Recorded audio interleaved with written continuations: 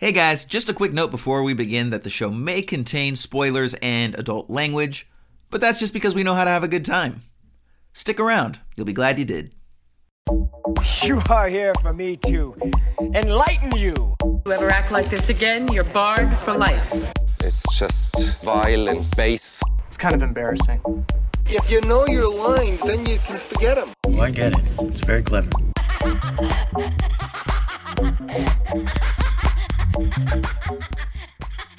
Hello, peoples, and welcome to Esoterica Cinema, the podcast where we take films from the cinematic multiverse and discuss the hell out of them. My name is Jason Peters, and with me today is the man who is currently under a court order to stay 100 feet away from Scarlett Johansson, Mr. Ryan Siebold. What's up, Jason? Welcome back, buddy. Welcome, buddy, and welcome to all of the listeners. Yeah, dude, what was it with Miss Johansson there? Why'd you get slapped with that restraining order?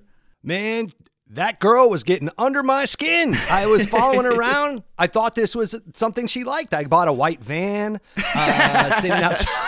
sitting outside her house for hours on end, waiting for her to come out. I thought that was a part of the deal. I saw this movie. I was like, oh, I know. I finally know how I could get a date with Scarlett Johansson, and totally backfired. Not sure, what she wanted. I got to go back to the drawing board and see what's going on. This is fantastic information because for so long we've often looked at the creeper white van and figured that, it was some super shady character in there. Lo and behold, it's just a heartfelt attraction. And maybe, it was a misstep, but it was made with the best of intentions. You're probably sitting in this unmarked van with a bouquet of flowers, writing a love poem, and here she has the gall to call the cops on you? The hell's that? Yeah. I mean, I left letters in her mailbox that just said, "Sun's getting real low, little girl. Sun's getting real low, little girl," written over and over again in cursive. And again, I only have to go off of what I've seen in the movies, and that's what I thought she liked. You went through the painstaking procedure because you know that you don't have the best handwriting, so you went through the painstaking procedure of cutting letters out of magazines so that they were clear and legible for her to be able to understand your cryptic messaging, and here she just went and stomped all over your heart. Man, I even went so far as to find magazines she was on the cover of. And I was like, okay, she's going to really like this. The thought process that I put into this, the extra care. Nope. Turns out I was stripped of my white van. Now I'm riding a bicycle and, I've got to go door to door and like explain things to people and hand out note cards. It's a big fucking hassle, but here we are, still back on the show. They let me do this. Absolutely. With my ankle bracelet. Being a degenerate is actually one of the requirements for being on this show, which obviously both of us hit the mark very well. So yeah. But yeah, speaking of having to explain things, this is going to be some sort of movie, isn't it, man? Yeah. This is today we're doing Under the Skin from 2013, directed by Jonathan Glazer. This one was a tough one. As I said last week, I did not care for this on the first viewing that I saw this when it first came out on the old Netflix DVD situation. Nice. This is really quickly summarized. Again, I could not find a very long summary, probably because the people that write this shit had no idea what was going on. So this is on IMDb, listed as a mysterious young woman seduces lonely men in the evening hours in Scotland. However, events lead her to begin a process of self-discovery. That's all they give you. And so I went on Rotten Tomatoes. I'm like, okay, let's see what they got. Jack shit. I think they put the word voluptuous in there, which is weird. Yeah. And, I went on iTunes or Apple or whatever, and same thing. It's all just these 2-sentence steals. And so, skip the summary. This is one of those films where you just kind of gotta, it's more about themes than plot. And so there's not much really to plot to summarize. I did a pretty deep dive on this one. I hope to come prepared. If I'm going to watch this film again, because I didn't care for it the first time, I really wanted to give it a good go. So I hope I bring something to the table today with a little bit of insight on what the fuck is happening in this movie. Jason, what'd you think about this movie? So, dude, I'm going to say, and I'm not 100% sure if you liked it better the second time around or not, but I really enjoyed this movie, dude. I really enjoyed this movie. And it's not a perfect film, but it's definitely, it's like so many of the films that we look at on this show. It's not for everybody, but by now, if you're listening to this show and expecting films that are for everybody, you're listening to the wrong show. That's not what we're looking at, right? So it's definitely for a, dare I say, esoteric audience. No, I mean, as I was watching this, I thought this is actually a really good movie for this show. Yeah, There's a lot to pick apart. There's a lot of layers to this onion. This was a very, I think I texted you right after I was through watching it that I haven't been this conflicted about a film in a long time. Yeah. But as I started to do the deep dive and pull back those layers, I really learned to appreciate it. For starters, and we'll get into this here shortly, but just really quick, the DP, Daniel Landon, crushes. Absolutely. The score is bananas. Everything technically about this film, the acting, the timing, all of it it's a very well made film technically. You just really have to be okay with very little dialogue, and B, figuring some stuff out and looking for themes. It's a show don't tell film. So there's no exposition dumps, there's no real explanation to what's going on. You just have to thematically really pick these things out. It's also a film that in my case specifically is great for repeat viewing. The reason why I'm conflicted about it is because from an entertainment standpoint, there isn't really enough going on to warrant a second viewing. Like after you're through watching this, you're not stoked about watching it again. And so I'll also add very quickly, and then I'll toss it to you. We can start to get into this bitch. This is a masturbatory film. And what I mean by that is on my first viewing, I watched this with other people in the room. This was a group gathering kind of film. So you start to, because it's a very silent film, because there's very little going on, all of a sudden you start to hear people adjusting in their chairs. All of a sudden you see people checking their phones. You see, there's a simple boredom that kind of washes over certain people at certain, but this isn't a film for everybody, like what you said. Now, I watched this the second time all by myself. So I was able to really settle in and let a lot of these things in my eye holes and get in my brain skull so that I can really absorb the themes more than the plot. And so though there wasn't much going on, there was a lot of underlying things that the director John Glazer was trying to say. So I did like this a lot better the second time. Again, maybe it was because I was, flying solo and kind of doing my own thing. I was able to just kind of settle in and I'll also be honest and say that I did take a couple of breaks where I had to pause, go use the restroom, walk around, because again, pretty slow film. Anyway, with all that said, let's get into it. Yeah, absolutely. Absolutely. Now, before we get into it, the one thing I do want to let our audience know of is we usually have both a trailer as well as several clips that we intersperse throughout the episode. We're not going to have that over the course of Under the Skin. Now, if you've seen the movie before, to Ryan's point, as he just said, it's almost like a silent film. There's not a lot of dialogue. There are a handful of dialogue moments. It's mostly when she's in the car trying to pick people up. I think the only really substantive conversation that happens throughout the entire thing is the one that she has with the disfigured man that she ends up picking up. That's a great scene that we'll get into later. But yeah, so, instead of just playing you 1 to 3 minutes of ominous tones, we just decided to go ahead and skip it completely. But that's not to say that, it's nothing against the film. It just, again, more relates to the fact that it's a very visually oriented film. To Ryan's point, it's very much show don't tell. It's going to ask you to do a lot of the work behind it. And yeah, I do think you're accurate about something, Ryan, which is that even though it's a metaphorical film, there really aren't too many layers to what's going on. I think it's, it tells its story visually and through visual metaphor, but at the same time, I don't think it's a super deep, complex story. Now, I'm also interested, and I'm interested to see what your findings brought to the table because. But the metaphors are kind of deep, It was kind of Kubrickian in that stance. 100%. You could. Yeah, and I saw that on a lot of, I'm going to give credit where credit is due and say that I think it's filmcolossus.com or rogerebert.com. There's a few breakdowns of this film that I kind of kibitzed from and just to try to make sure that I was on the right track or see what other people derived from it because I was curious. There were things, I took a lot of notes. But then I was like, are other people picking these things up as well? So just credit where due.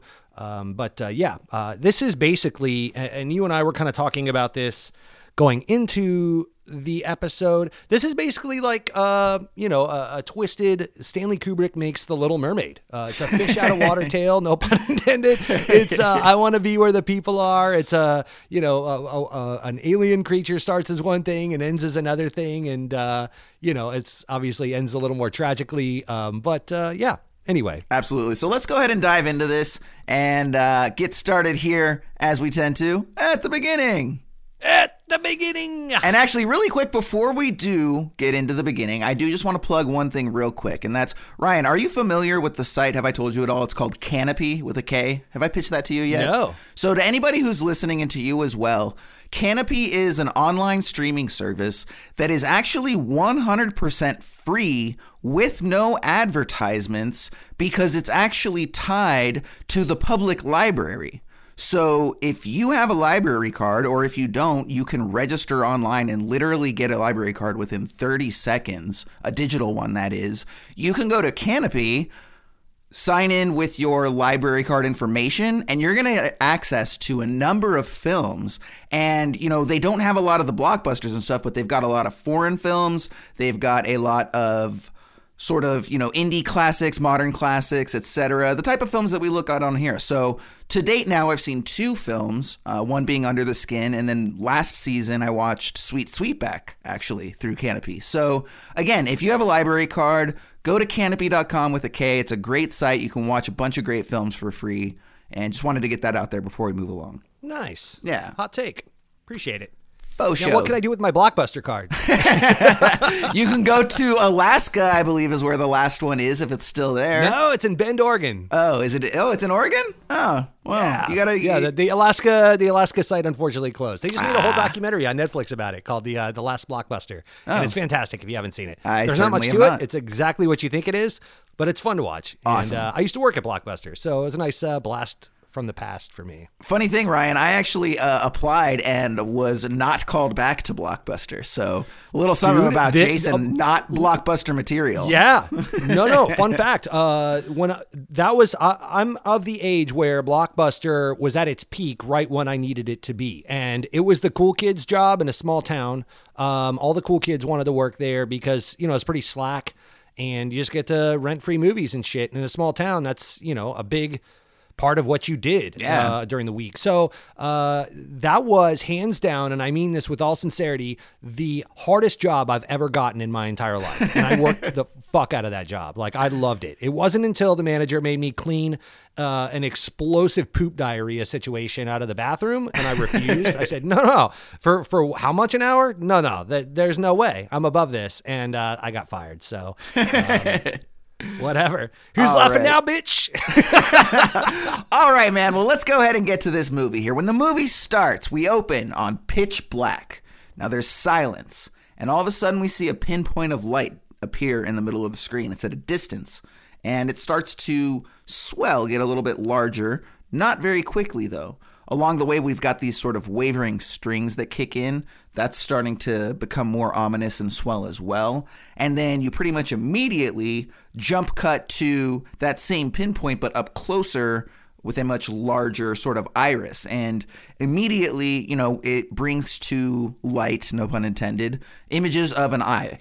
And so you're kind of making this allusion to it being an eye. And soon you find out that, sure enough, yes, it actually is an eye. And we're watching this eye sort of being created and come together in its different components, right? But it's also, and it's funny that you brought up 2001, Ryan, because immediately that's what I thought of. The funny thing is that the opening actually reminds me of the end of 2001, the third act, when he's going through and the sort of universe is being created. And you have the ominous choir tones, the violins.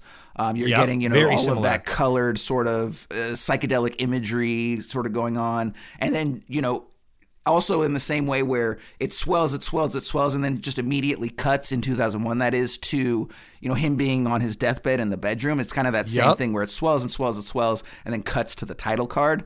The other thing that I really liked that they did too is the way that we hear audibly syllables start to be formed as if they're being tested a little bit that grow Yes. into full words. And as I tend not to, I didn't really look into what was going on ahead of time. So at first I wasn't sure. It's like, oh, is this an android situation?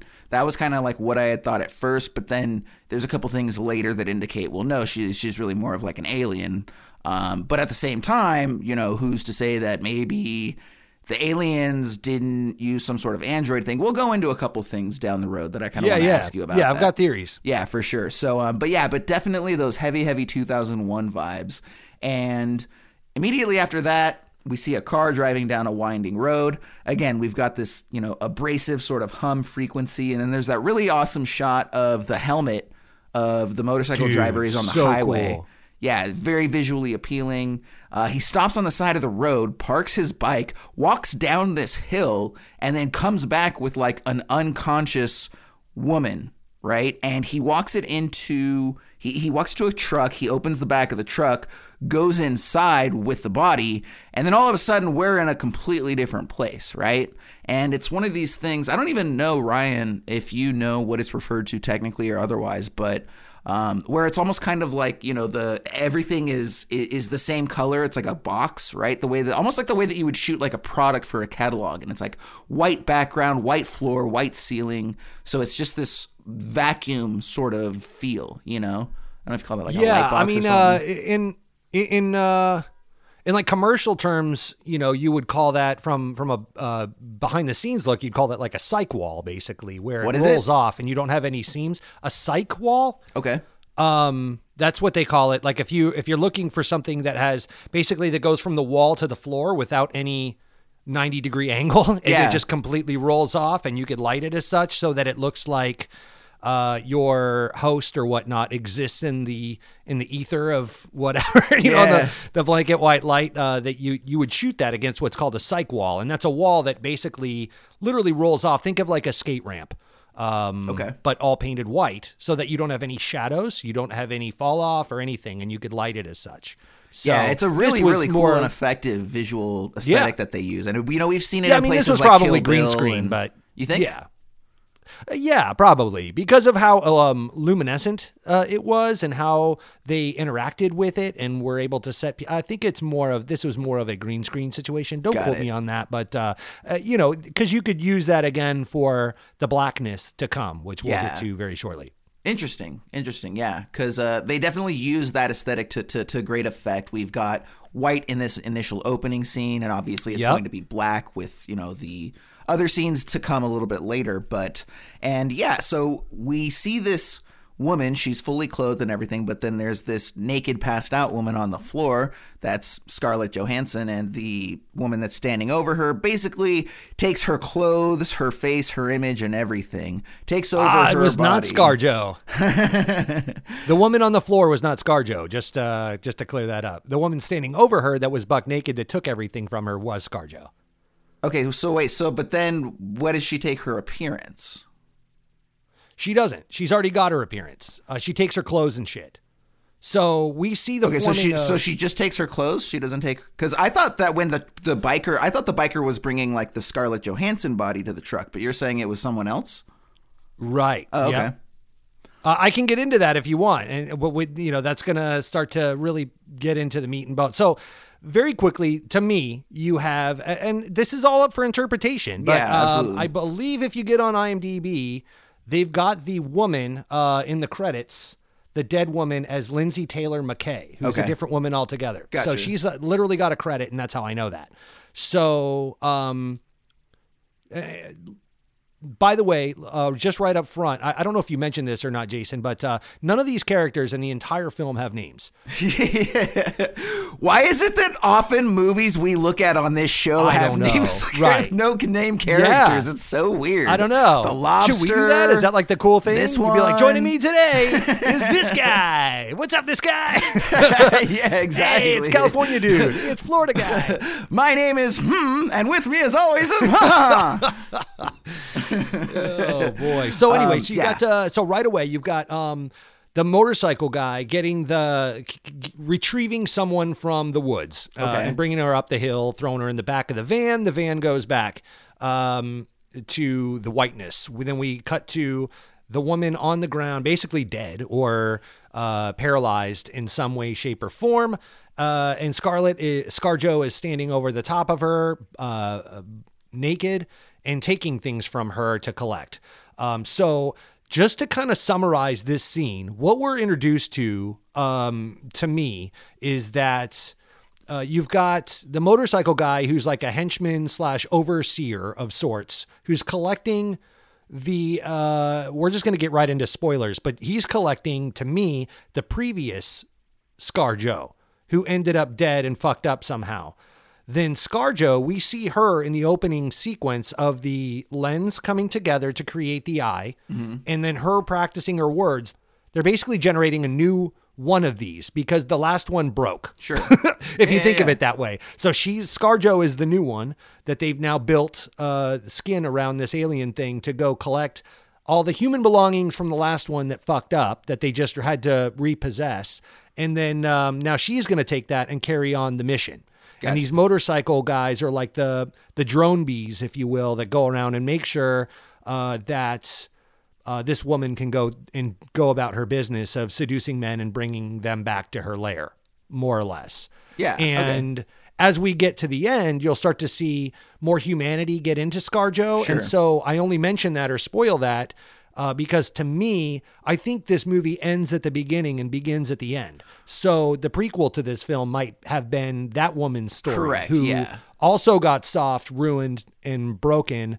He found her, collected her, bring her back. So, oh, fucking shit. Here we go again. And got, and then ScarJo's like still stoic and robotic, takes all her things and just seamlessly continues the mission because that's the whole thing that she was created for, as we saw in the opening titles. Yeah. So, a good start? Yeah, no, absolutely. And it definitely lends itself to, this theme of sort of like death and rebirth, right? Because once we get to the end of that final shot, it's very much going to reinforce that whole thing that you're talking about. So that would make perfect sense that she's just sort of picking up her belongings and just sort of picking up where she left off. So from there, and before we get past this, because I don't know if are you going to stick around with this, because there's one thing I want to talk about in this opening sequence. Well, here's the thing. So important. yeah, absolutely. Go ahead. Well, here's the thing. So go ahead. I want to be able to intersperse the analysis with us moving the story along, right? Like if we just spend the entire top of the show talking about the different theories, then it's like we have to end with like 20 minutes of narration, and I just don't want to do exposition, that. So, right? Okay. So let's move it along a little bit, and then I think that we can sort of just when necessary call it back. It'll be fine. So from there, the woman gets in the car, and we notice right away that she's in the right side of the car. So. At first, I thought maybe that they were in England. It turns out they're in Scotland. And speaking of which, boy howdy, those are some thick-ass Scottish accents on a lot of these guys. Yeah, that was an adjustment period. I think we've talked about before how there's always about, for me anyways, there's like 5 minutes of when people have thick, authentic accents where the first 3 to 5 minutes, I really can't understand what they say, but then for the rest of the film, it's perfectly fine. And then even if I go back to the beginning after the movie's over, I can totally understand what they're saying and be like, I wonder why I didn't catch that the first time around. But yeah, dude, I mean, this is some like, again, thick ass, what's his name? Groundskeeper Willie. Jesus Christ, man. I was like, Willy's Wonderland? That wasn't Scottish. Although Nick Cage with a Scottish accent would be money. Absolutely. I'm sure he's tried and they just wouldn't let him. So from there, she's driving around, and the first thing she does is she goes to the mall and she gets this like makeup. And there was actually a really cool sequence that is something that they do a couple times. Jonathan Glazer does that, is where she's sort of walking around the mall, and then all of a sudden we just get this sequence where it's just showing individual men, single men walking around on their own. And it's like, oh, that's a really cool, because even just during that sequence, it's kind of foreboding. And you're like, oh, without knowing what the film is, it's like, oh yeah, it definitely feels like they're being set up to where like she's going to be hunting these people. And to your point, that's non-visual communication. And I think that's one thing that we're going to find over the course of this episode, is that's one thing that it does really, really well, is communicates these ideas without doing so through dialogue. And that was one particularly effective example of that. So from there, she's driving around, she's trying to pick up guys. And it's something that, this isn't going to be something she just does once or twice. It's like half the movie is like her driving around trying to pick up dudes. And but one interesting shade is that she refuses to pick up men with families. And I would suppose that, Ryan, you can let me know what you find, but the idea is probably that these alien beings, you know, whether or not she is exactly an alien or not, we can talk about that in a minute, but these alien beings are definitely trying to keep their tracks hidden, right? And that's really all it just comes down to. So by going with single dudes, there's no family to have to look after them. No one looking for them. No fuss, no muss. Yeah, exactly. So, and again, you know, the way they communicate that is really effective. Like, when she has the first conversation, everything's going fine. He mentions the family. She drives off. You think there might be something there. And then in the next conversation she has, there's a moment where she thinks that he has a family for a moment and goes to like put her seatbelt and drive off. But he corrects her and is like, oh, no, I'm single. And then she like takes it off and continues the conversation. So again, that's a really effective way of communicating that without just having some bullshit on the nose dialogue saying that that's what's going on, you know? Tremendous job of showing, not telling in this film. Yeah. No exposition needed. Explanation needed, though. Like, yes. This is, again, I kind of started the podcast off by saying this. This movie is very well served by listening to a podcast like us. So, you know, you're welcome, everybody. Yeah, we're doing tell the hard your work friends. for you. Yep. That is some slick organic promo, my friend. You have been working on that. I like it. Yep. Yeah. Well, I had a lot of time to kill in that white van in front of ScarJo's house, so I was like trying to come up with you know, creative ideas. How could I do this a little better? Anyway. Absolutely. So now we're about to get into the first sort of, you know, major mindfuck, you know, she brings the guy home sort of thing sequence, and so let's go ahead and get into that. And then, Ryan, I'll kind of pitch it to you and you can kind of just get us a little bit more into that theory that you were looking to get into a minute ago. So she ends up finding a single guy. She ends up taking him home. And again, it's the first of the sequences where she's, you know, quote unquote, capturing these people, whatever she's doing with them, right? And she sort of has this very sort of seductive, sultry sexuality that she's using. You know, she's giving the guys the come hither, fuck me eyes as she like walks backwards through the house, you know, like waving her finger forward, and she walks backward and the guys walk forward, and both of them slowly undress as they do so. Now at this point, the entire room, which they do go into like a normal house, on the exterior everything's fine. Once they're inside, everything is pitch black. The entire room is black. They're basically walking in a sort of black vacuum, except for that very shortly, the ground sort of turns into like a thick, viscous liquid. And so, much like quicksand or something like that, or like an oil pit or something, the guys, as they walk forward, just continue to sink lower and lower. And I think even maybe it might even be some sort of like suspended animation gel to preserve them or something like that. Again, we can go into that in just a sec. But he does end up getting sort of swallowed by this ground. And, you know, I think we even get a quick shot, too, where it's like he looks up and we sort of see that he's not dead, he's alive, and that he, you know, he's able to breathe and all these sorts of things. And he watches her sort of walk away from underneath, right? So, Ryan, what the hell do you think's going on there? This movie is a direct metaphor of every relationship I have ever been in, Jason. This is just blindly being led into the darkness of love and drowning because of it as she walks away unscathed. This is, so obviously, yeah, we're starting to get into, I mean, this movie lets you know right up front you're in for some weird shit. Sure. From the opening sequence, as you're saying, the lens being put together and the words and all of that. And plus, I mean, if you've gotten this far to watch this film, you kind of, I'm sure you've watched a trailer or something. You kind of knew you were in for some ethereal crap. So, she is luring these men back to her alien lair.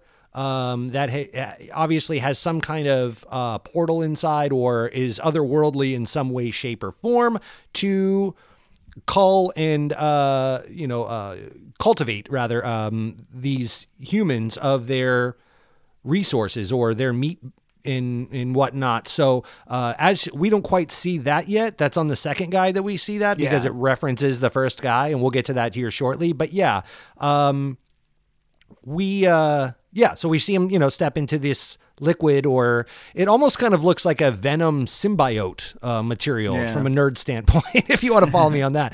But so they walk in, and then this man is now under the viscous liquid of sorts, and then she walks away, gathers her things, and that's where we leave it until the next guy. And I think we learn more. It's more telling as to what's going on Man 2 that she wrangles up and brings back as to what's really happening here. And so I'll touch base back with you on that one, I think. And as far as the opening scene, I'm with you on that. I'm going to go ahead and reference that at the end and get to some of the overarching themes once we've created the 3 acts here. So okay, I'll get back to some of that. So that pretty much wraps up our first act mostly. And from there, she's back on the hunt. She finds this swimmer, and he's sort of, living either cliffside on a beach somewhere. And there's nearby a guy whose wife gets pulled out into the ocean by the current.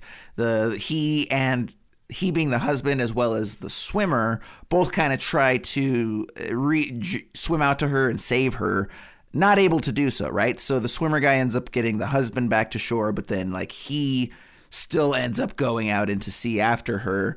And Scarlett Johansson's woman character has been watching this the entire time, and she very callously goes over after the swimmer fails to rescue her and knocks him out, grabs a rock, knocks him out with that rock unconscious, and drags his body off the beach. As she's doing so, we see that there's a crying baby on shore, and she just once again very callously passes that baby on by.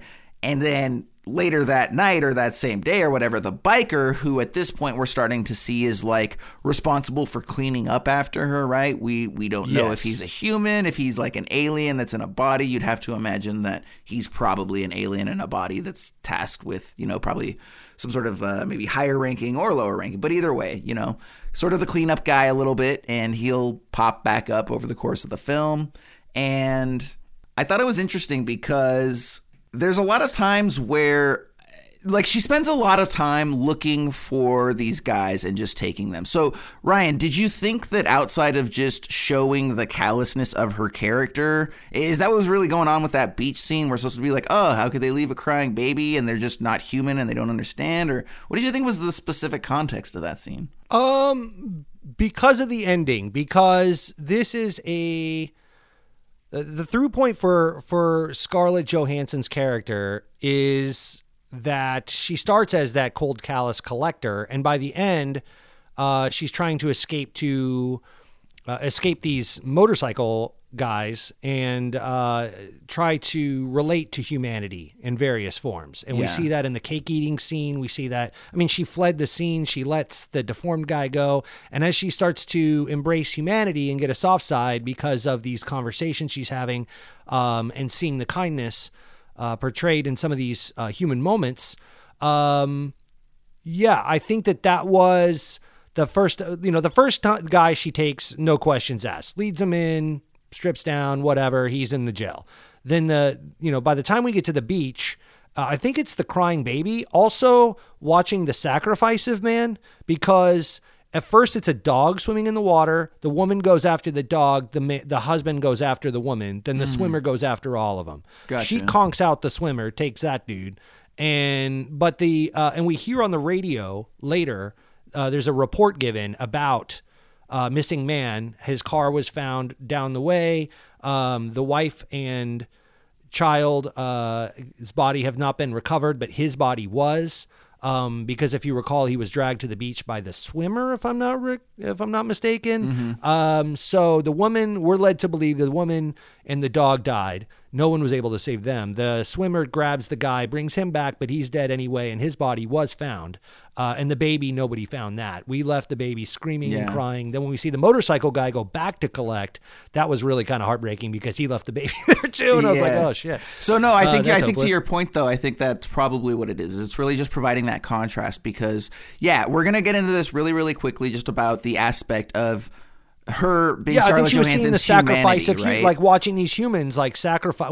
It's all about what it is to be human versus alien. Well, yeah, and what's under the skin, right? Yeah, and so at that point, I think it's just that yes, she's still far removed from it, but later on, that's not going to be. I think it's case. confusing to her. So, that's what we're seeing. Or she's just not even thinking about anything it. Like she's empathizing with. Yeah, there is no sense of humanity at that point that she's really embraced. So.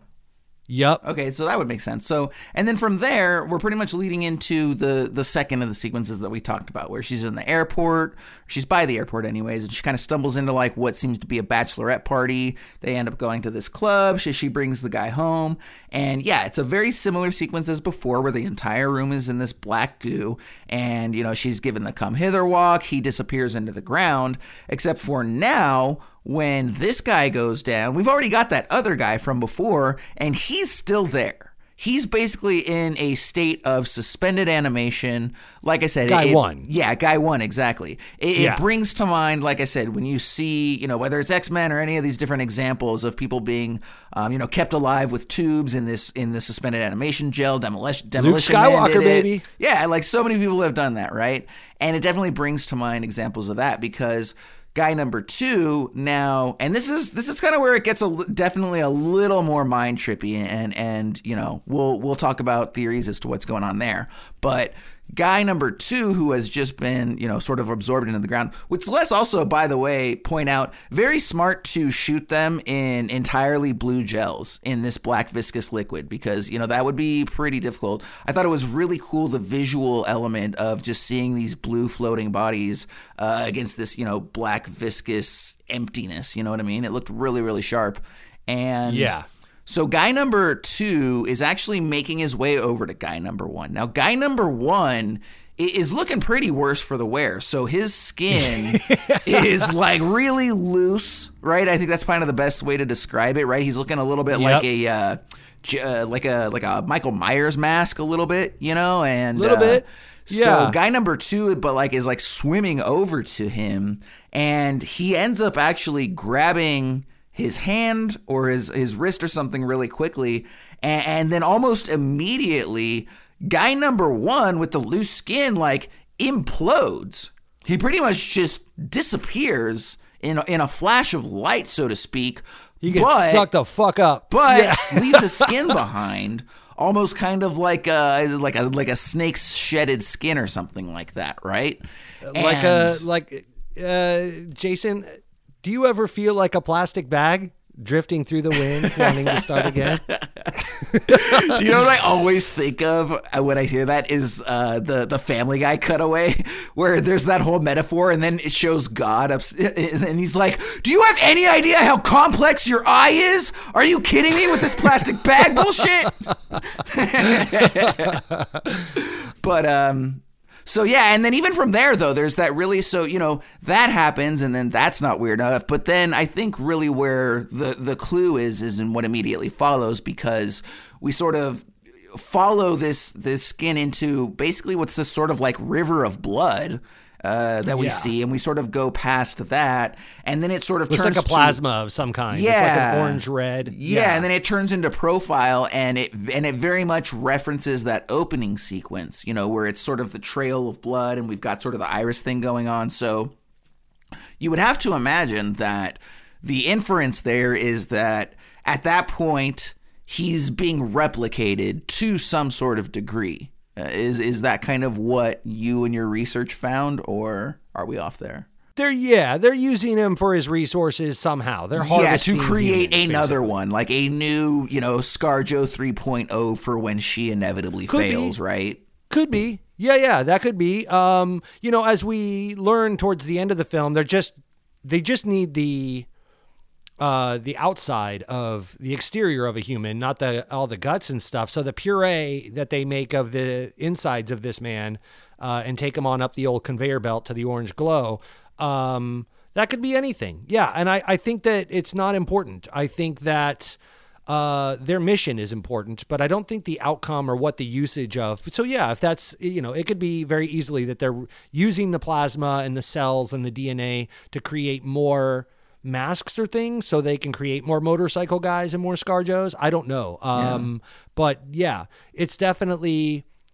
Well, but here's the thing though, is because it's not just the skin, because the whole thing is that they're creating the eye, the eyes, and the eye is not part of the skin. So I think that's the opening of the whole film. Yeah, exactly. That's what I'm saying. So I think that the eye, and I'll add that the second guy that she lures, that runs into Guy 1, that gets sucked up, his big thing in the nightclub was he kept complimenting her eyes, and he kept talking about her eyes over and over again. I thought that was kind of a little wink and a nod. The fact that you're going to start the movie with that, and then here we are talking about it again. And there's a couple other moments throughout the film that are very referential. So, and then also it's, as we talked about earlier, this is very much a visual film. It's not an expositional film, so they're not telling you things. This isn't an ear film. This is an eye film. So I know that sounds really stupid, but it's kind of true. No, definitely. Like the body itself is something of a character, and just the relationship between man and consciousness and the body, sexuality, attraction. All these things are very visual, instincts that they're playing on in the human realm. So I will also add that bright orange really kind of not only stood out, but struck something in me that kind of brought about a theory that I enveloped the whole film in. Great, let's which hear is it, man. Color-based. Okay. I took this or based this somewhat on my the thing I read about Hero, how every color in the movie Hero that we talked about with Jet Li last season, that every color that they portrayed meant something. And it started to stick out to me that the more alien things are in this movie, the more white and black and white they are. Sure. So there are times we find her in a white room. There are also times we find her in a black room.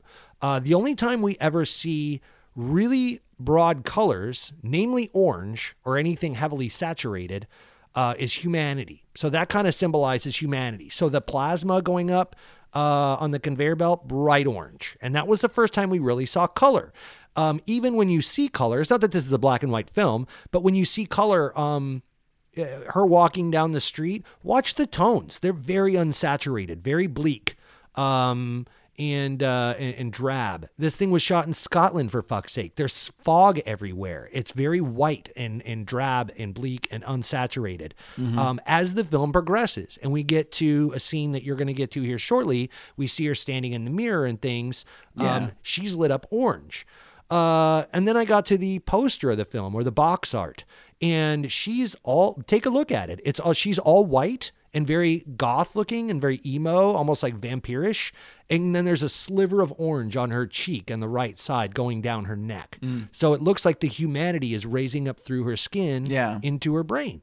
So as you start to chase those colors, and I'm letting you know now, because as we start to move through the film, I'm hoping that you could start to see that I have a point there. You know what I'm saying? I actually do, and I think that we're going to end up having a very similar observation. I think that based on the way you're saying it, I didn't mean to steal that from you, but that was just something that I took away. Yeah, no, definitely. So, okay, I'll tell you what. Let's go ahead and let's get this one quick sequence out of the way, and then we'll get into kind of what these theories mean. So, and this is the sequence, like I said of before, where she picks up the disfigured man, and this is going to kind of set up what we're about to jump into here real quick. So, It's a pretty arresting sequence because, first of all, this man is heavily disfigured on his face, right? Like, this is like some Elephant Man status. And I believe, Ryan, you can let us know because on IMDb, but like that was a genuinely disfigured gentleman. Is that correct? I don't believe that was makeup. Yeah.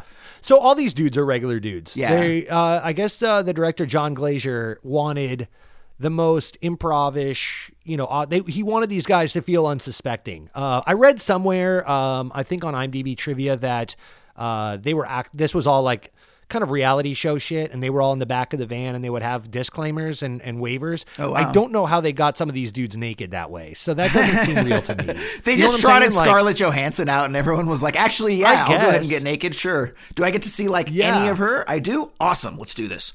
Life imitates art, imitates life, right? So, but these guys aren't actors, or they, if they are, they're, untrained talent. He wanted this to be very raw, and you could see that from some of the camera angles in the van as well. As you start to get, now that we're on pretty much the last guy here, you could start to see where the camera angles are hidden from view because he didn't want the talent to be playing to camera. Gotcha. He just wanted these scenes to play out, like Cash Cab. Yeah, but that's interesting, and that also explains why we get some people with some super, super thick accents, right? Like an actor would have bred that out of themselves a little bit, but no, these guys are all Scottish as fuck. Authentic Scots.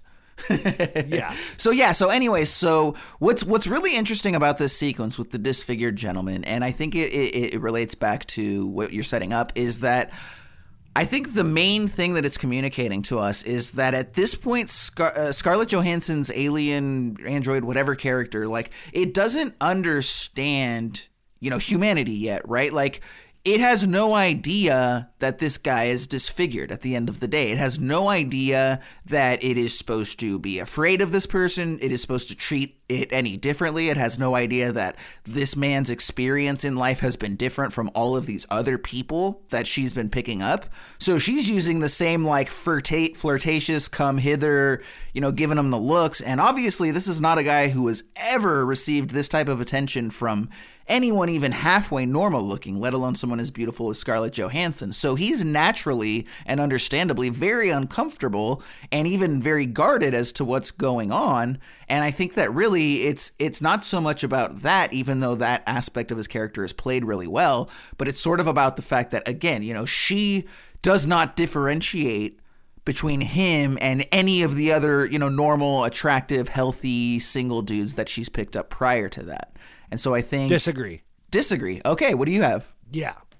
Well, for starters, he's the first guy she lets go. It's the one Okay, but where does she or not? We'll get to that in a moment. I'll bring something else. Go ahead. Okay, that's fair. This is all a movie very based on interpretation. Yeah. So you and I are neither right nor wrong. This is just how I took it and how you took it. And that's part of what made me really enjoy this film on the second go-round. Definitely. But yeah. Okay, so go ahead. What did you think? He shows up. He shows up in a hood and a cloak. Okay. Guarding his appearance. She addresses this and asks him to remove that so she could see his face. And they have this vulnerable conversation between the two of them. Mm-hmm. And I believe that, and then she even says, like, I saw you looking at me, this and that. I think she sees that he's vulnerable. I think she sees that he's not like the others, whereas the other guys were aggressive towards her, like the nightclub guy, and the other guy were very much more, yeah, let's go back to your place. He didn't even want to get in the van with her. And I think that I think she senses as a predator that he's more vulnerable, and maybe she's not as interested in the hunt. And then pair that with, and this is why I said this earlier, the scene on the beach with the, with the baby and all of that and the surfer and stuff, watching all that go down, I think we're starting. And then, again, with the girls and the makeup, like you said, she gets knocked over at one point and gets picked up, off the ground by people on the street, of Glasgow and helped. Yeah. So I think over time we're starting to see not just one thing in particular. It's not that this one guy was the one that got her there. I think that John Glazer is giving us certain nuggets or certain little layers as we go along, so that by the end it's justified that she runs away and wants to get away from this and sees the humanity of man. Okay, awesome. Yes, no? I see what you're saying. I do disagree, but that's good because this is going to allow us to set up what I think we do agree on, as well as discuss what we don't agree on moving forward. So this is what I'll do to set up, and then we can get into really what we feel is really going on with the colors, the alternate timeline, and the mirror, this is the and everything like here. that. Yeah, 1985. Okay, because so here's what happens. So at this point, the disfigured man does end up being brought in the house, and like I said, if you really look, I would argue that he is treated the same way that all of the other single dudes have been treated. And even when they're in the house, she still gives him the come hither sexual, let's get this on. And then he ends up getting enveloped by the ground. Like, we actually see him disappear into the ground. And that's what I think is the crux of my argument right here. Okay. And that's this. Okay. So after he gets swallowed into the ground, we actually see a second being appear. So Scarlett Johansson's creature is still in her Scarlett Johansson skin, and we see what is ultimately the you could argue it, but the true form of these alien creatures in the form of just being covered in complete black latex, essentially, right? Like, picture like a black mannequin, right? We've kind of seen that in other things. So here's what I think happens. I think that the The beings at large, okay, that are responsible for creating and tasking Scarlett Johansson, I believe that these are advanced creatures, okay? One could even argue that Scarlett Johansson's character is not just strictly an alien life form, but could be an android created by an alien life form. We'll get into that in a minute. But I think what's happening here is that she does not, the whole thing about the first half of this film is her character doesn't understand what's going on. It does not understand humanity. And all of that is going to change right after this when she looks in the mirror and arguably develops self-awareness. I think that is ultimately, at the end of the day, what's going on with that. So I think that what happens is she doesn't know any better, right? I think it's one of these things where mom and dad, it's like a dog, right? Like, you know, your dog kills, you know, your neighbor's pet and it brings it to the front door all happy wagging its tail like, hey guys, I brought you a gift. It has no idea that it's the neighbor's pet and that it's going to cause a huge problem between you and the neighbor moving forward. It's just acting on animal instinct. I think that's exactly what's going on with this scene with the Scarlett Johansson alien android character. Then a second being comes in and interjects and basically says, no, we don't do that. We give these people some sort of mercy, different consideration, whatever. And even though we don't see it, because we do see him, we distinctly see him walk forward and disappear into the gel, just like the other two guys. Then the other alien being shows up, and then all of a sudden we cut to outside the house, and the guy, the disfigured gentleman, is running out naked. I believe the implication is that the second alien being was something of like a, you know, parent figure or the alien being in charge of these Scarlett Johanssons, and basically said, no, we don't do that, and let the guy go. After which point... But then the motorcycle guy collects him and brings him back and kills him anyways. Well, but we don't know that he kills him. He drives away with him. Well, then what's he collecting? But he's the collector. Like, absolutely. What but that's what I'm just saying. A loose end? He, you know, maybe, who knows? I mean, who are we to know that they don't have some, you know, mind erasing technology a la Men in Black, right? Maybe he did, maybe he didn't, right? But there's at least an argument there to be had there.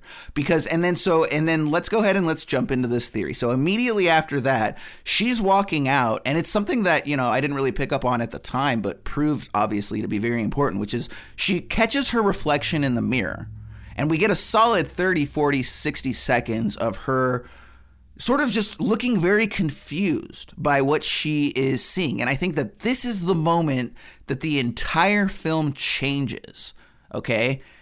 Before I give you my just explicit theory as to what I thought was going on there and moving forward, Ryan, why don't you go ahead and tell us yours? My theory on what? I was with you. Okay, so do you... I just think that I think she let the guy go, personally, and then motorcycle guy goes to clean up. I think this is the first time, because what follows is the mirror scene and then her running away from motorcycle guys, and they try to track her down, so that we're starting to see her sympathy or compassion or the humanity is wearing off on her a little bit, and she's losing that, or she's gaining some kind of self-realization of what it is she's doing and how that's impacting the life cycle of where she's at and so forth. So I think she let that guy go. I think that motorcycle guy goes up to clean up after her. I think the Supreme Being is overseeing her doing her job, because motorcycle guy confronts her in the whiteness and the cobblestone street, surrounded by either fog or, you know, they're maybe able to step out of time and space. Maybe that's what is in the way they're doing that building situation. So maybe that's actually on the street, but it had cobblestones around it. It's all white. And the motorcycle guy confronts her and gets up in her grill, basically like, are you able to do this? Or are you fucking up? And, you know, basically don't make me do this again. And it's shortly thereafter that she runs away, and ends up, falling into nature. And, you know, from there on out, we see her not into cityscapes and humanity, but in trees and in the forest and in little cabins and things. And so I think that is more getting grounded into the earth and into the humanity and into life and what that's about. So that was just my take on. I mean, I thought that you're right. That is the turning point. It's also, after that, pretty much every time we see her from there on out, she is more saturated. She's in tungsten light. She's in candlelight. She's in lamplight. She's orange. She's, come to embrace the humanity that surrounds her, as we said earlier, and she's investigating it. We see her naked in the mirror, completely naked for a long period of time. Yeah. As she, not so much that she's being exploited. It wasn't exploitative, but she's investigating herself and her own humanity. What does this do? What does that do? And then she meets a man who she ends up finding a connection with and going back to some castle or something. That part was very confusing. But I will say that because he looked like the first guy to me. So I thought we were going back and we were starting to layer on more personal history of who these people were. They were taking us back to show us something, because he looked very similar to the first guy. Mm-hmm. Dude, all white guys look the same to me. I don't especially in Scotland. Right, yeah. That's crazy, Scots. Okay, so Ryan, let me jump in here real quick, because go ahead. something really interesting is developing here, and this is exactly the type of thing that I hope happens with films like this, where they're really subjective. Maybe the creator, the director, the writer, whoever it is, had something very specific in mind. It all makes 100% sense to them, but they present it in a way that's ambiguous because they want these type of discussions. They want people to think about it. They want interpretive metaphor. And again, maybe there is no right or wrong answer. There's just a bunch of potential answers. So we would ask John Glazer and he would say yes. Yeah, and right. We'd be like, which one? He'd be like, yep. The fact that you're even asking me that means I succeed. Yeah, it's the way that the way that David Lynch refuses to answer questions. They're like, hey, can you tell us what happened and blah blah blah? And he's like, nope. He's a great Love example. you guys talking about it, not telling you what's happening. Yep. So this is what's happened. So both of us. I just got 2 watches. So both of us are in agreement that this whole moment of her looking in the mirror is her sort of inviting and becoming more human, so to speak, at the end of the day. So this is what I think is interesting about the way that we interpreted this. This to me was the end of Act 2 into Act 3. Sure. And then we go into that really slow creeping shot of the trees in the hills. Okay, but hold on here, okay? And that was Act 3 to me. Sure. That's great. But here's what's happening. So you think that basically, so we both agree that she's inhabiting her humanity. What's interesting is that you see it as coming from ultimately a sort of positive place at the end of the day, or at least a sympathetic place, right? Like she's basically, what you're arguing is that she is coming to terms with the emotions of humanity around like empathy and sympathy and understanding and being more grounded to earth. And that because of that, she's struggling with being a predator and just, killing these people that may be sort of good people. Is that fair to say that that's kind of where you're coming from? Yes. Okay, awesome. So this is what's great, is this is the way that I see it. I actually see it as coming from a much more negative place, okay? I don't think that she's coming to terms with her humanity at all. I think that she has a moment where she experiences self-awareness. She looks at herself in the mirror and is suddenly aware of the fact that she is human. And this concept fucks with her to a degree that she cannot comprehend, okay? And I think that, for example, the next couple scenes are her trying to understand her humanity. And that's why she goes to the diner and she orders the chocolate cake. But immediately she gags and spits it out.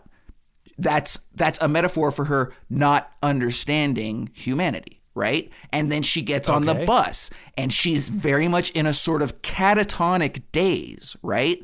And the thing is, when you start talking about things like empathy and sympathy, like that comes from, that's a place of being connected with the world around you, understanding humanity, understanding nature. I think that she's going the exact opposite way. She is feeling completely alienated because she's suddenly now had enough time to consider what she's doing and consider that she is not her previous alien form. And she is now literally in a completely foreign entity that she does not understand whatsoever. And I think that... But aren't we saying the same thing in different ways? So that's what I'm saying, is where... She's leaving one thing and becoming another. She is, but I think the thing is that you're saying that she's struggling with becoming a predator And she's backing off because she's starting to now empathize with humanity as a whole. I'm saying that she's backing off because she has now gone from predator to prey. The knowledge that she is human and has no idea exactly what it means to be human has broken her mind. And she has no idea how to respond. So now she cannot be the predator anymore because her mind is broken. And now she's afraid of everything around her. And she's being attacked by these things around her. And when she does try to understand and connect with humanity, whether it's eating chocolate cake or whether it's engaging in actual sexual intercourse with a gentleman, the moment those things happen, that she has those moments where she is actually doing something a human does, it is terrifying to her, or it is gross to her, or it repels her, and she wants nothing to do with it. And so I think that, again, we're both saying the same thing happened, but you're saying that it's more of her sympathizing with humanity, and I'm saying that it's her being fucking terrified and having no idea how to respond. I think it's both. How about that? I think you're right and I'm right. I think that she tries to eat cake, but she doesn't have the digestive system. She's trying to enjoy human things like sex and then immediately takes the lamp to go inspect her vagina so she could go see what's going on down, because it's all just a suit. It's a meat suit. And we see that in the very end when it gets taken off and the eyes are still blinking and everything is still moving on the outside, and all her features of her mannequin self that was created just as a vessel to harbor this suit to go get the meat.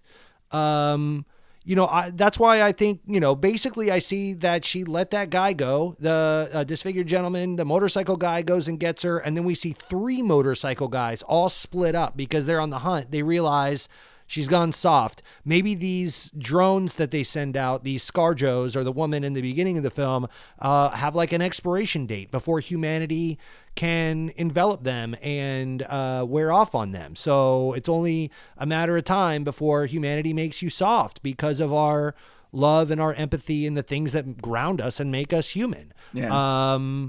But when we see her eat cake and we see her inspect her body and we see her try to have sex, these are her ways of enjoying it. But she also, you're absolutely right, I do agree with you that she is terrified at the same time. She is now being hunted. She's hiding with that other guy who's harboring her that she tries to have sex with, that's being kind to her. And it's because she's become soft that she lets her guard down for the logger. Yeah. Which takes us to our final scene, and I'll let you go ahead and explain that, and we can get back to the film. But yeah, I agree with you. I think that she is terrified. I think that the hunter has become the prey. Everything that you said, in theory, I agree with. I just think maybe the motives are a little different, and maybe her mentality is a little different. I think that, there is a small sliver of her that is like the Sam Worthington character from Avatar, where you stay in the Avatar too long and you start to empathize with the Na'vi. And now you're starting to see things from their angle, where just shortly there before you were sent by Sigourney Weaver to go destroy the Tree of Life in Fern Gully. Does that make sense? Yeah, no, absolutely. Yeah, like I said, we see it a little bit differently, but that's a perfectly understandable take on that. Yeah, I mean, I think there's a tremendous overlap in our Venn diagram here between you and me. Just the outskirts. I really think it's just honestly, the what is exactly, like, we're in agreement there. It's really just the why that we're kind of have a little bit of a disagreement on there. But to your point, I mean, this is a subjective art film. This is not, if the director wanted us to know exactly what was going on, he would not have made this movie this way, right? So, and that's exactly what makes this awesome. She knows when she's on the move.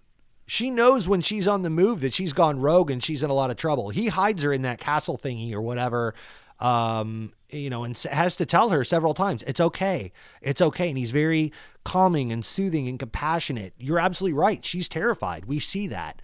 And it's only when she gets upstairs to the bedroom that she feels safe and lets her guard down and decides to have sex with this man, or tries to. Again, she's just trying to fit in somehow and gather what's going on in this human world. Where the fuck am I? So everything you're saying, I agree with. I just think that it's done out of a means of trying to understand compassion. I won't even say. I do think she's trying to understand as well. I agree with you that I think she's trying to understand, but again, I just think it's more out of fear than sympathy, or it's out of being broken than, coming to understand. That's really the only difference that we're talking about. So yeah, I mean, she's not Ariel. She's not trying to get Prince Eric. You know what I mean? She's not like walking around on those, what do you call them, feet? And she's dancing around.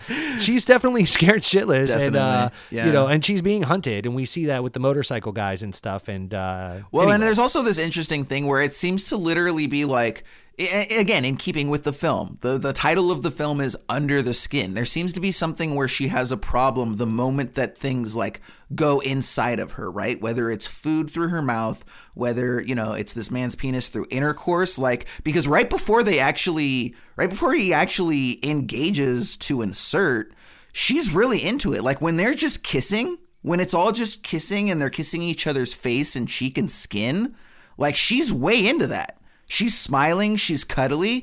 It's only once he actually goes to physically penetrate her that all of a sudden she gets the frown. She throws him off. And then to your point, she like jumps up, grab a lamp and like spreads her legs and like literally investigates her vagina to make sure that like everything is okay. So yeah, there definitely seems to be a thing because it's just a suit. At the end of the day, he's hitting mannequin bone. You know what I mean? Like, so yeah, and then we do get the ending where she runs into the guy in the forest, and she's trying to hide out in that sort of, I don't know exactly what you call it, but it's like one of those home for weary traveler places that apparently they just have for free in Scotland. I don't know. We're in America where you got to pay for everything, right? So I don't know what the hell that is. But apparently in other countries, they just have places for free that people that are in dire situations can just utilize. Go figure. Where's the profit in that, huh? But anyway, and then she ends up getting sort of fondled awake and she runs away. And then, later on, he runs back into her. And I believe, he's fighting her off and what, like a piece of her skin kind of either comes off or rolls off or something like that. Sort of, very Dead Alive. I was like, another one. And it kind of exposes the, again, that sort of black latex, true form alien being that we're talking about there. And, the guy goes away. We think that he's just going to sort of shove off, but comes back with gasoline and, douses her in flames and then lights her on fire. And, that's pretty much how the film wraps up, because we've got the biker. He's, on top of some sort of nearby hill or mountain, and we see the black smoke being created by her body. And, the final shot is, it's wafting into the air. It's wafting before the biker guy who's on the mountain. And then snow starts to fall, and we sort of see, we see him watch the smoke rising into the sky. And then it sort of, cuts to black. And that brings us back to what you were talking about at the beginning of the show, where it's just, this is really just sort of a cycle of, death and rebirth. Right. So now and it ends in white and black, just like it opens in white and black, if you think of it that way, with the snowfall and then the fading to black and the title over the blackness. It opens that way in reverse with the blackness, the title, and then we go to white with her. And the cool thing about that is the metaphor works for really either of our interpretations, because I think that what it's saying is, this alien life form, life is not this difficult, right? Everything is black and white. It's very obvious, or maybe it's just, even if things are advanced, that's their true nature, so they understand the difference between whatever their version of right and wrong is. And so, but the point is, when you inhabit someone else's skin, all of a sudden things aren't black and white. And from there, you could even make, a larger metaphor about, judging other people's experiences and, claiming to understand somebody's path or somebody's experience when you really don't, because again, you haven't lived in their skin. And once you do, you're exposed to all of the challenges, because again, everybody's psychology is different. The way that you and I are going to respond to the same situation could be completely different. And each of those responses could carry its own set of unique challenges, right? So perhaps there's some sort of, again, idea of, we don't truly understand what someone else is going through, whether they're an alien figure or not, until we are in their skin. And then all of a sudden it's like, oh, wow, this is really fucked. I didn't realize all this was going on here. This is more challenging than I realized. Yeah. Yeah, something I didn't really get to is, when the film opens, there is something that they show two things. They show one, tears coming out of the woman's eyes that's on the ground that ScarJo's standing over, taking her clothes and things. Very quickly it shows that, which is why I think empathy is involved, and it's a repeating cycle. Okay. That when you get involved with humanity, what we bring to the table, the thing that separates us from animals, is that soul, that saturated orange life that glows from within, that can't help but be contagious, even to the coldest animal or alien being. Sure. And then it cuts to something she takes off of the woman, which is an ant. And we get this really detailed close-up silhouette of the ant interacting with her finger and stuff. And something that I did see online about that, because I was really confused why they took the time to show us that, and that is that ants are seen as collective taskmasters. There's no individuality, and they only have value to us as a collective. They're only a threat to us as a collective, and the ant is very much like these aliens. Interesting. Nature, in its pure form, here on Earth, is a nothing personal kind of do what needs to be done to get the ends justify the means situation. Predator and prey. There's no. Well, it's there's very nothing orderly. personal There's like a between those baked two. in Correct. order to nature that's understood. You do this, you do that. That's why, again, I kind of related these motorcycle guys to like the drone bees, as they're going out to collect the pollen and to clean up or do these things, the vultures of society that are nature's trash crew or cleanup crew. Sure. There's everything has a purpose in the world and in nature and surrounding us, right down to the micro beings that live on our skin. And humanity is different. We are the creatures that give each other value singularly. And I can love you. I can love her. I could love, and I don't need this collective and what's your use to me and ends justify the means. It's a separate existence to be human under our skin. And so I thought that by showing us the ant, this little robotic drone, that exists purely to get a task done to serve the greater whole for the colony, I thought that was kind of a metaphor of aliens versus humans a little bit, and like the story it's about to tell us. And the ant was bleak black, silhouetted, and so that's kind of the alien thing, and all of that. So, well, dude, I'll take it one step further, thought, and I'll even let you know that ties into my theory really well, because that could be ultimately, assuming for a second that my interpretation is what's going on here, like. That could be what she's struggling with, for example. Maybe it's the individuality of humanity that she is specifically struggling with, because she comes from a collective society where she's just programmed to do this thing, and now she's all of a sudden an independent being that doesn't know what it's supposed to do or where it's supposed to go or what it was designed for at any point in time. And maybe that's what fucks with her. Right. I mean, that's, and then we get to A Bug's Life, and that's another thing altogether. Pixar did it first and did it better. Just a little brighter with more colors. Yep. So far, we've tethered this to Little Mermaid, Bug's Life. Let's see what else we got. Well, dude, I gotta say, man, also, go ahead. Go ahead. Well, I was going to add to something, another little detail as we're kind of winding this down. She is wearing a fur jacket through most of the film, and it's only after she gets rid of that fur jacket, that's around the time, too, that she stops becoming the apex predator and starts becoming the prey or more of a human. I thought that kind of had an interesting context as well. There's so many of these little visual nuggets and references, and because there's no dialogue or very little, you can really pay attention to these visual things. And that's how I noticed, it was fun taking notes on this film. And that's why I said at the head of this episode that, at the top of this episode that, this was a great film for this podcast. Absolutely. I think it lent itself very well to really dissecting it and taking notes. This isn't something you want to put on a Friday night for you and all your friends and pop some popcorn. Yeah. It's going to get real awkward. That real first fucking viewing quick. experience that you had is not the ideal way to do this. There's just certain movies that are better to watch by yourself or with one other like-minded person, maybe. And this is definitely one of those films. Well, and that's why I said this is a very, and pardon the sexual reference, but it's a very masturbatory film. We've dropped several F-bombs. Both of us have said vagina, and then you're like, pardon my masturbatory drop. I'm dropping some M-bombs, son. Masturbation. I'll beat you up. This film jacks off all over its own face. How about that? Yeah. Well, that's on top of the skin, buddy. Sorry, Just that get was it a right little on top of the skin. That's the sequel. Rub it in. All right, buddy. Well, yeah, again, I think this was a fantastic film for this podcast. Not going to be for everybody, but it's exactly the type of conversations that we're looking to have here. It's exactly the type of film that I like having on here. So let's go ahead and wrap it up, Ryan, as we do with a little formality. I'm going to let you take them first and foremost, even though it makes my job harder. 3 adjectives. What you got, bud? First off, I got stoic. This is a very bleak and stoic film.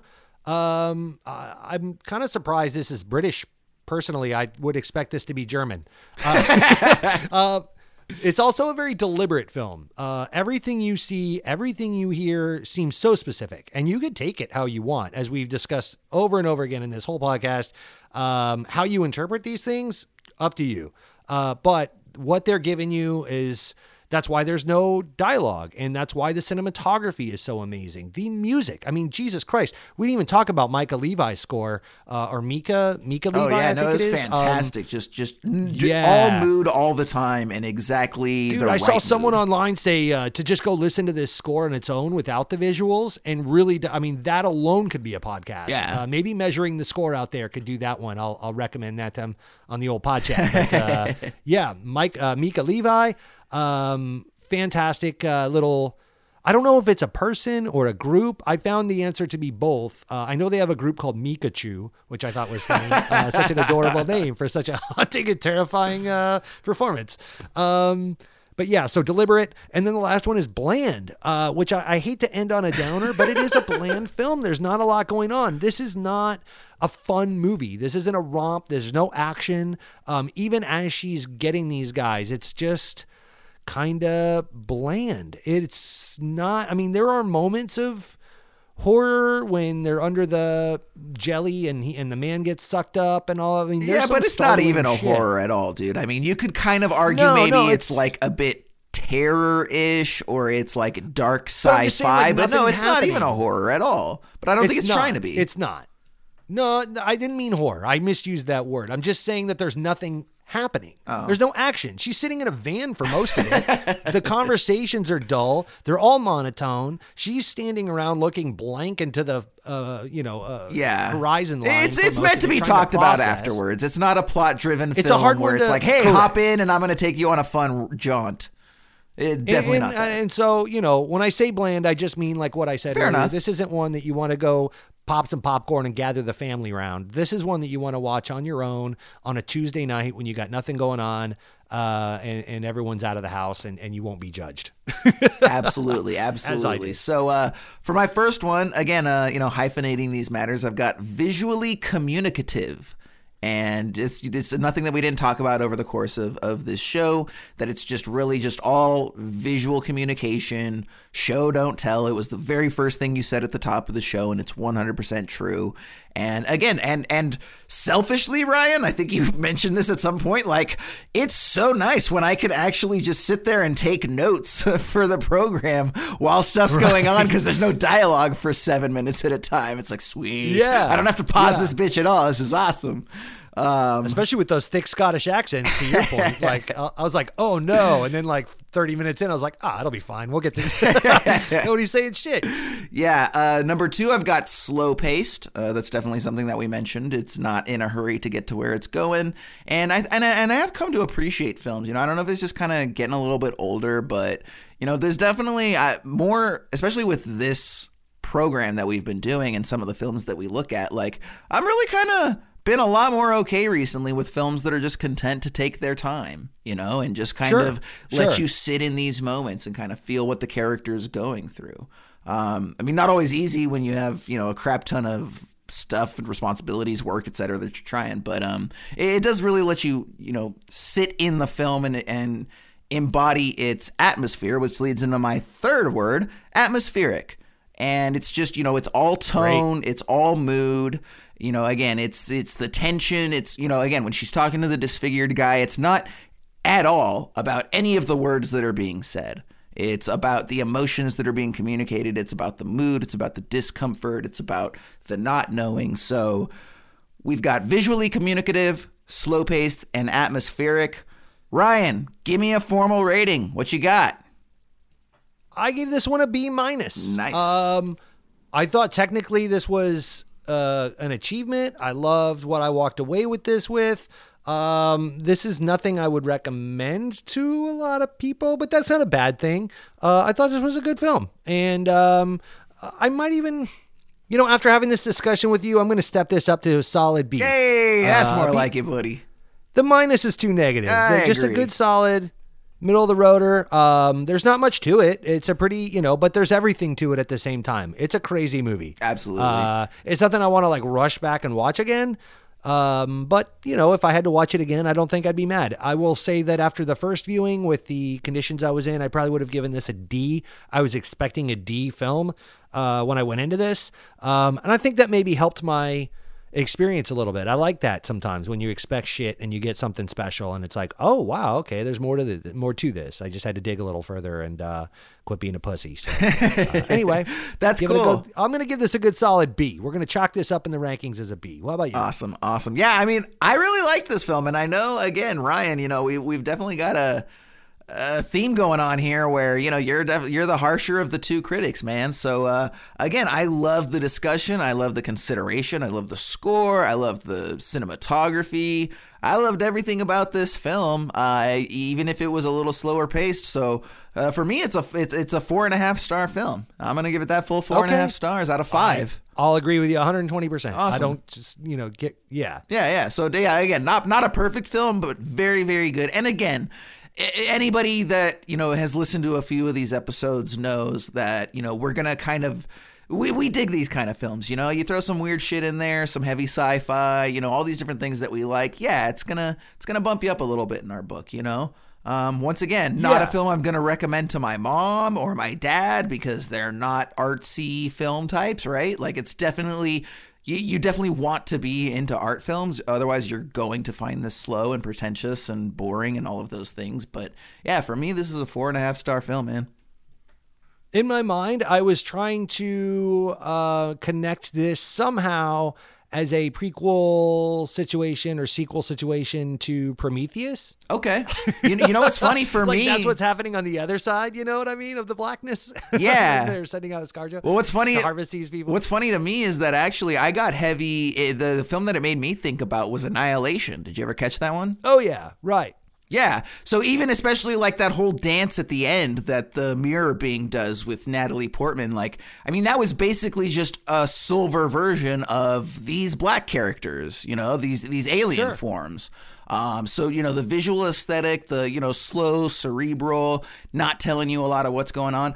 I actually like this film way more than Annihilation. I did not like Annihilation at all. That just brings warmth to my soul. That makes me saturated and warm. You know what's funny? I've read the book too, and I found the book itself to be very mediocre. So yeah, dude, I was just not the Jeff Vandermeer and Annihilation and fuck dude. that movie. Not into that shit. Fuck that movie right in the beehole. I hated that movie so much. I'm so glad to hear you say it. I was scared to say it. I thought you were going to rip me to shreds. Movie, no, and honestly, cool. I'll even because you and I are the only two. You realize that, right? I do. Maybe and as a matter of fact, even Ex Machina, I think it's a good movie, but I do not revere it as like a 5-star like classic. That one way better. Yeah, no, everybody's like, dude, that like Deus Ex is one of my favorite movies, or Ex Machina is one of my favorite movies. I'm like, it's a good movie. Don't get me wrong, totally solid, probably 4-star-ish or so, but it's not like an all-time classic to me. But yeah, Annihilation is not great. I just thought that it was a little bit. I thought that Ex Machina was more like this, where it was a little more stripped down, and so that you were able to get some of those narrative tones and stuff like that. I thought that the Annihilation thing was trying to be a little more than it needed to be to get. I don't know. Yeah, for sure. It was like Predator, but with under the skin vibes. It was really weird how it had like the conjunction of the two things, the big heavy space sci-fi, and then end of the world, and we're going into the abyss and all of that. Yeah. That's another one that deals with all this, is The Abyss. I haven't seen that one in a long time. Dude, it's such a good Might be movie. going The back funny and the rewatch. funny thing about Annihilation too is that it's actually not, the movie is not the book at all. Like neither one did that story very well, but both of them are completely different versions of that story. So like when you watch the movie after reading the book, it basically plays like Annihilation the book fan fiction. Like somebody sort of took the world that was set up in the book and then went in its own direction that had very little to do with the actual book. And interestingly enough, the parts of the book as it retains are the worst parts. So it's like just some bad decision making maybe there. So Well, that's funny you bring that up, because the exact same is true, bringing it full circle, for Under the Skin, which was also a book that has nothing to do with this film. Oh, interesting. John Glazer actually started with the novel, and then as time went on, the novel is about a couple, and they were going to exist on a farm and go out and cultivate these humans and bring them back and so forth. But he ended up stripping it down to just the bare bones themes and getting ScarJo in there. Scarlett Jojo Hansen doing a great job on this one. I really enjoyed it. Yeah, So absolutely. Anyway, what do we got for next week, buddy? all right, man. Well, we're going to go ahead and jump into this new film here for a minute. Before we do, just want to let you guys know a couple places that you can find us. Of course, we are on the Twitter at Esoterica Cinema, as well as Instagram, same at Esoterica Cinema. You can find Ryan on a bunch of different platforms at the Ryan Siebold. You can find me, Jason Peters, on a bunch of the different platforms at Jason Aberrant, because I like to make it nice and easy for you guys to find me. So now the other thing I want to say is that, again, we made a point this season to make sure that you guys had access to our master list of films that we pull from at the end of every episode. Again, if you haven't listened to this before, this program that is, we never know what film we're going to be doing the following week because we pull all of the films at the end of the episode in a random fashion. So we always really look forward to seeing what films that we pull, and we thought that you guys might like to do the same. And of course, if you have no idea what this master list is, you can't really get excited about what may or may not be coming up. So go to our website, okay? That's going to be there. We've probably got it up a couple different places, but if nothing else, we do have the website live, esotericacinema.com, and there's going to be a link right there, very easy, where you can see. Hopefully it's up as a PDF Word, like a couple different options going on. But either way, you can download that list and you can follow along every single week and keep track of what movies we've pulled. And again, hopefully if you like what we're about, you can write us at esotericacinema@gmail.com and just tell us like, hey man, I'm really hoping you guys, pull this movie. Love to hear you guys talk about it. Or also suggest stuff for us to replace for season 3, because we're going to be taking 30 films off this list by the end of the season. And we're going to have to put 30 more on next year, because we're going to keep that list at 200 going into each season. That way only 15% of the list is pulled during a given season. You have no idea what we're going to listen to. So, once again, esotericacinema.com. Play along at home. Ryan, we're going to get into this now, okay? And just to reiterate to anybody that hasn't played, so this was obviously our second episode, if you've been keeping track at home. The first one was Dead Alive, and the second one was Under the Skin. So, 188 for Under the Skin and 32 for Dead Alive should be crossed off your list of 200. Of course, leaving 198 films to choose from. So, Ryan, we are going to come to our random number generator. We are going to generate a random number for week 3, and that number is 144. That's right, 12 times 12.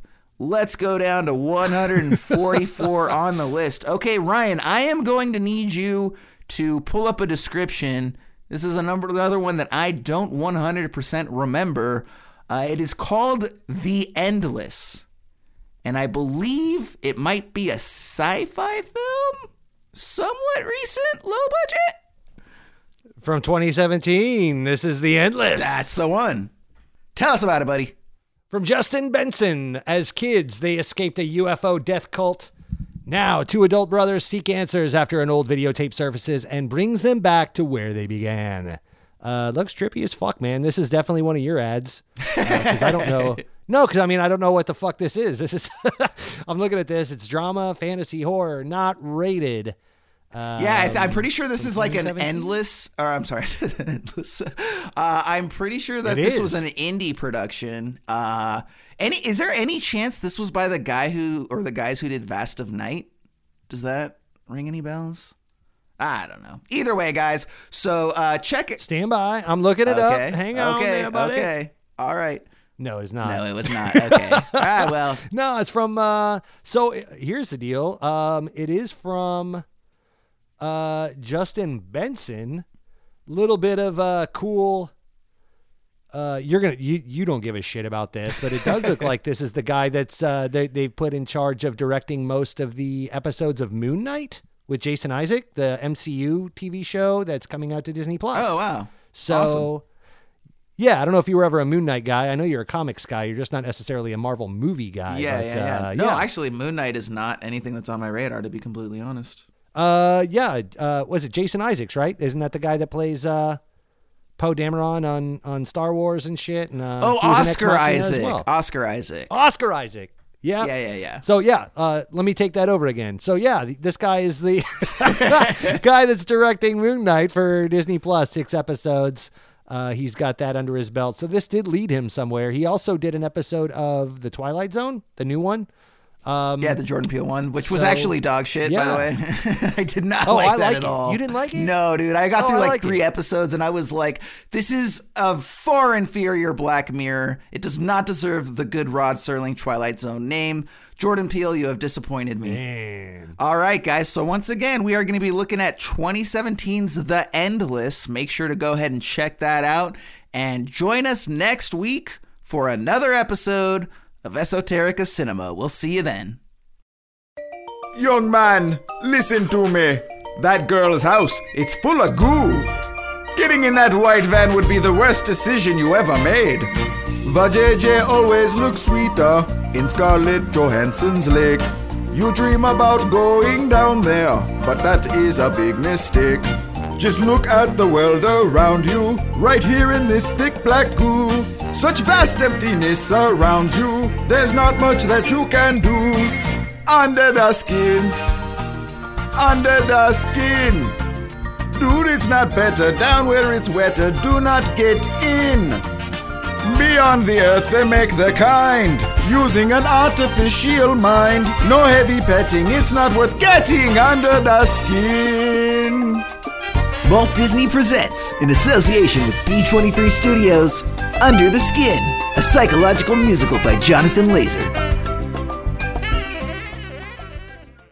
From the imagination of acclaimed author Ashton Macaulay comes the next great American anti-hero, Nick Ventnor, in Whiteout. Nick is a bit of a lush, preferring whiskey to water and bar hopping to exercise. But when a mysterious benefactor hires Nick to find the lost gates of Shangri-La, Nick sobers up just enough to take on the case. Featuring non-stop action and a hilarious wit, Whiteout by Ashton Macaulay is a laugh-a-minute thrill ride that will keep you turning the pages until the very end.